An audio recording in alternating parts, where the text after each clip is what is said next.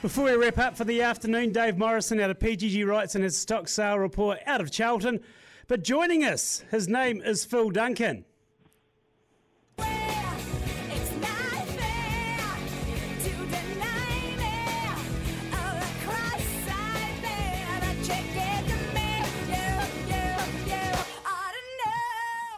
Well, that was smooth. Phil Duncan, good afternoon.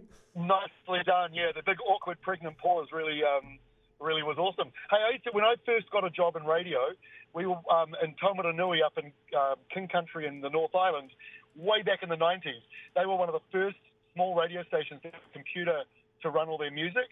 And when you go to play the song, you do your little jock voice and go, coming up now is Alanis Morissette, and you'd hit the space bar and nothing would happen. Yeah. And then you'd hear the announcer hitting the space bar 3, 4, 5 times, and then the song would play. So that's what that reminded me of. Oh, thanks, mate. Glad I've got your appreciation and support. Weather-wise, mate, we won't hold you up for too long. We got 17 degrees. I've got shorts on today. I'm going to remow the lawn again after mowing it for what I thought was the last time for the season last Tuesday. What's happening for the week? Yeah, that's it's quite crazy how warm it is. I'm saying to a lot of people at the moment, it's not so much about how wet it's been. To me, it's far more newsworthy how warm it has been. You know, we're not seeing frost, and that's the reason why you're seeing the pasture growing, and why the good folk of Core are lucky to see you in shorts today. So it's all thanks to the warmer air flows we've been getting, but also the lack of southerlies. That's probably the main reason, really. We've had a distinct lack of southerlies so far this autumn. We've got a lot of wind in the forecast, haven't we?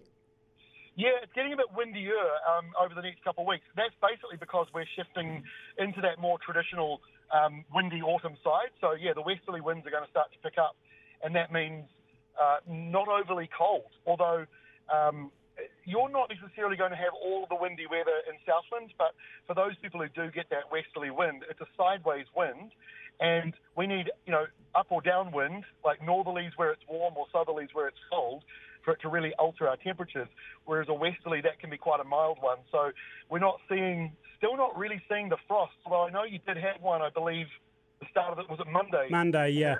Frost, yeah, that was the day we talked about last week as well. And then the cloud rolled in and pretty miserable.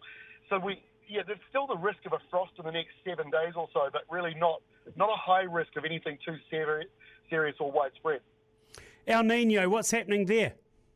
So the latest on El Nino, the Bureau of Meteorology, which are the experts that we trust most, and they're based in Australia, they're saying that while, yes, there is some sign of El Nino forming in the equatorial Pacific, the sea is warming up over towards South America, the atmosphere is not.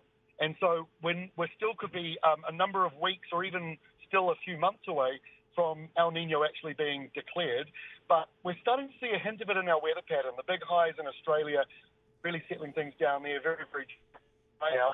We're getting a little taste of that at the moment today, that high pressure zone, and we're going to be seeing more high pressure come from Australia as we go into the start of June. So that's a little bit of a precursor maybe that El Nino is slowly starting to build up. How do you declare El Nino? Do you cut a ribbon and have a drink, or what do you do? It takes one of the government forecasters around the world, and to be honest, they all do it slightly differently. So you might hear America say, we're declaring El Nino, and then you'll hear NIWA in New Zealand say it maybe a week later or even a month later. They all have their own ways of measuring it, but it's basically sea surface temperatures at the Pacific have to be warm, which they are, up around the eastern side, not on our side, we're on the western side. But the atmosphere also has to change, and that could be things like how much cloud there is around the equator. And so that is not yet high enough to be declared El Nino. And there are lots of other factors as well. So, and there's no ribbon. I wish we were sent out like a case of champagne or something. That'd be quite good. Yeah, it would be nice if it was like that. But then again, I mean, you guys fly under the radar quite literally and just say, well, no, we're just telling you the facts. This is how it's going to be.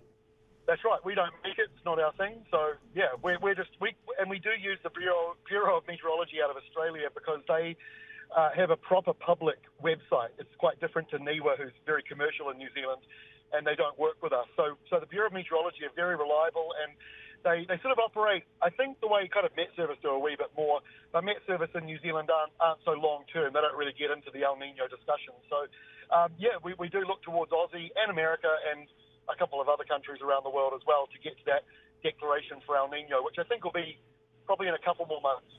Good on you, Phil Duncan. We'll leave it there. Appreciate your time. Cheers, buddy. Thank you. Laugh out loud with Ag Proud, because life on the land can be a laughing matter. Laugh out loud with Ag Proud, brought to us by Livestock Supplies. There's a new dating app out that caters for arsonists. Every week you get new matches. Have a husband and some children. Dave Morrison's up with a stock sale report next. Tina Turner. Passing of the late, great Tina Turner overnight. So we're going to see ourselves out now playing a little bit of a song, Private Dancer. Massive loss for the music world. R.I.P. Tina Turner. My name is Andy Muir. This has been the Muster on Hokanui.